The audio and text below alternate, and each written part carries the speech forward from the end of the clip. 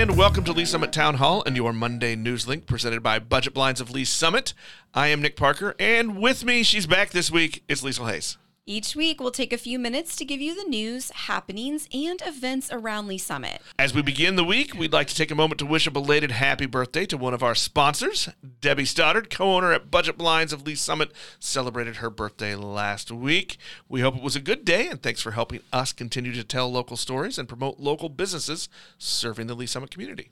If you're looking for a few things to do this week, we've got you covered. Here are a few of the local events and happenings. Family Fun Night starts at 8:30 tonight at Summit Waves. Grains and Taps Brewery and Tap Room is celebrating its 10th anniversary this week with a Decades Party Saturday afternoon at the downtown location. And the Lake Lotawana Children's Business Fair discussed in last Wednesday's episode is this Saturday.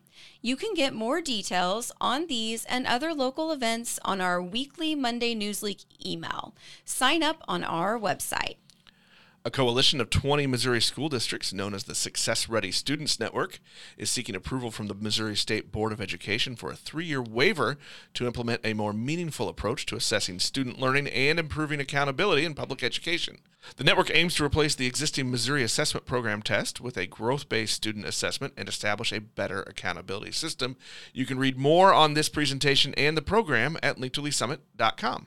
Jacob Klipfel, a junior at Lee Summit West High School, has earned a perfect composite score of 36 on the ACT, the highest possible score. This outstanding accomplishment places Jacob in an elite group, as only approximately 0.03% of students who take the ACT achieve a top score. Read more about Jacob on our website.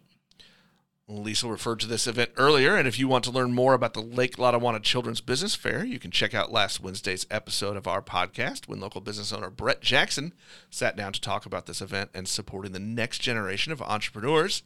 The Lake Lotawana Children's Business Fair is set for this Saturday at the Foxbury Estates Clubhouse in Eastern Lee Summit and will feature opportunities for young makers and aspiring entrepreneurs ages 7 to 14 to showcase their wares for both the public and a panel of judges. Be sure to follow Link to Lee Summit and the Lee Summit Town Hall podcast for all the news, notes, and conversations from our community. You can listen on Apple Podcasts, Google Podcasts, Spotify, or most any of your favorite podcast apps, or at linktoleesummit.com. If you have an event, tip, or question, reach out to us on Facebook and Instagram at Link2LeeSummit, on Twitter at LS Town Hall, or through email, nick@linktoleesummit.com.